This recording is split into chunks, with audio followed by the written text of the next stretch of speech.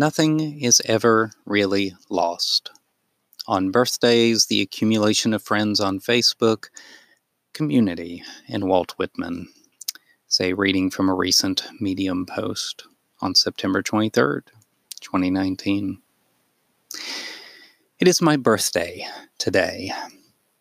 Last year, I wrote a one-off bit about how I took my birthday off of Facebook and heard crickets.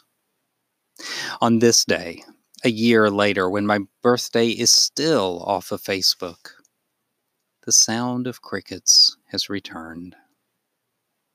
But the other sensation that is present this birthday is a felt sense of the accumulation of years, the experiences, the histories, the injuries, the way that time pulls on us as if on a fabric, stretching, then wrinkling. Getting older involves a certain amount of letting go, of opening your hands instead of clenching those hands into a tight fist. Erik Erikson posited that at this stage where I find myself is a struggle toward generativity, a giving, an openness, a turn toward continuing life, or else succumbing to stagnation. My birthday remains off of the faux community of Facebook. Friends and family have contacted me. People with whom I'm friends with on social media, still crickets. Admittedly, it did feel a tad lonely to not be participating with everyone else.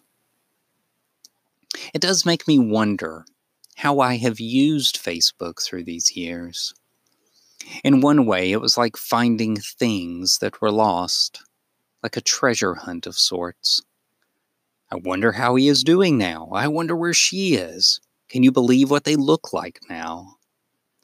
These were all people that I had sort of lost along the way.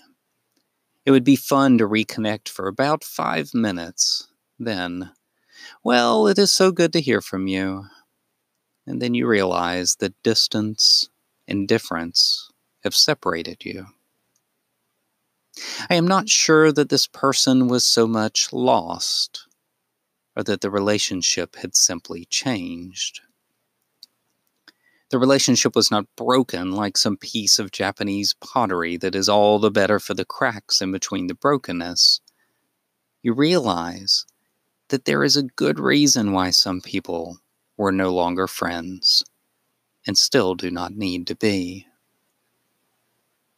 So in the end, they are not friends exactly, but they are still there on a list, an accumulation of names, of periods of time that we spent together, of experiences that we shared.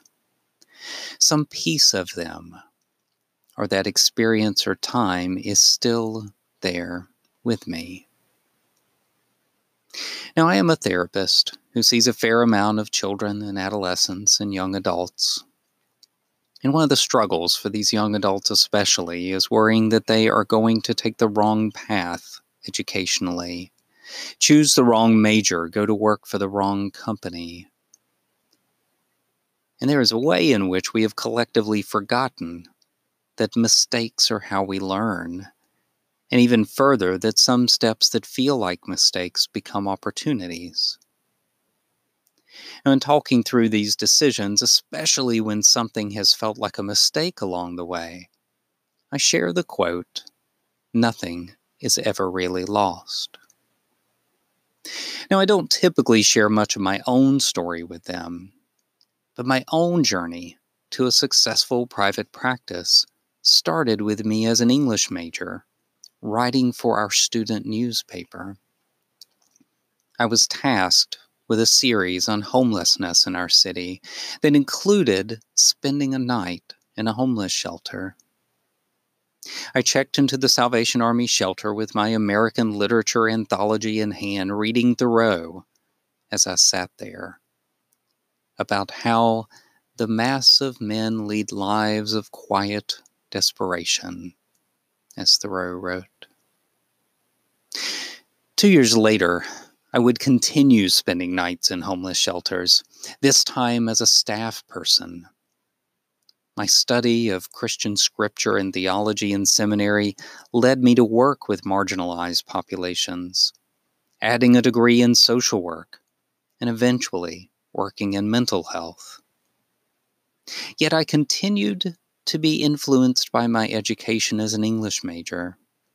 Reading and respecting a diverse set of narratives gave me the gift of seeing how we each have our own individual story. Being an English major was not a mistake.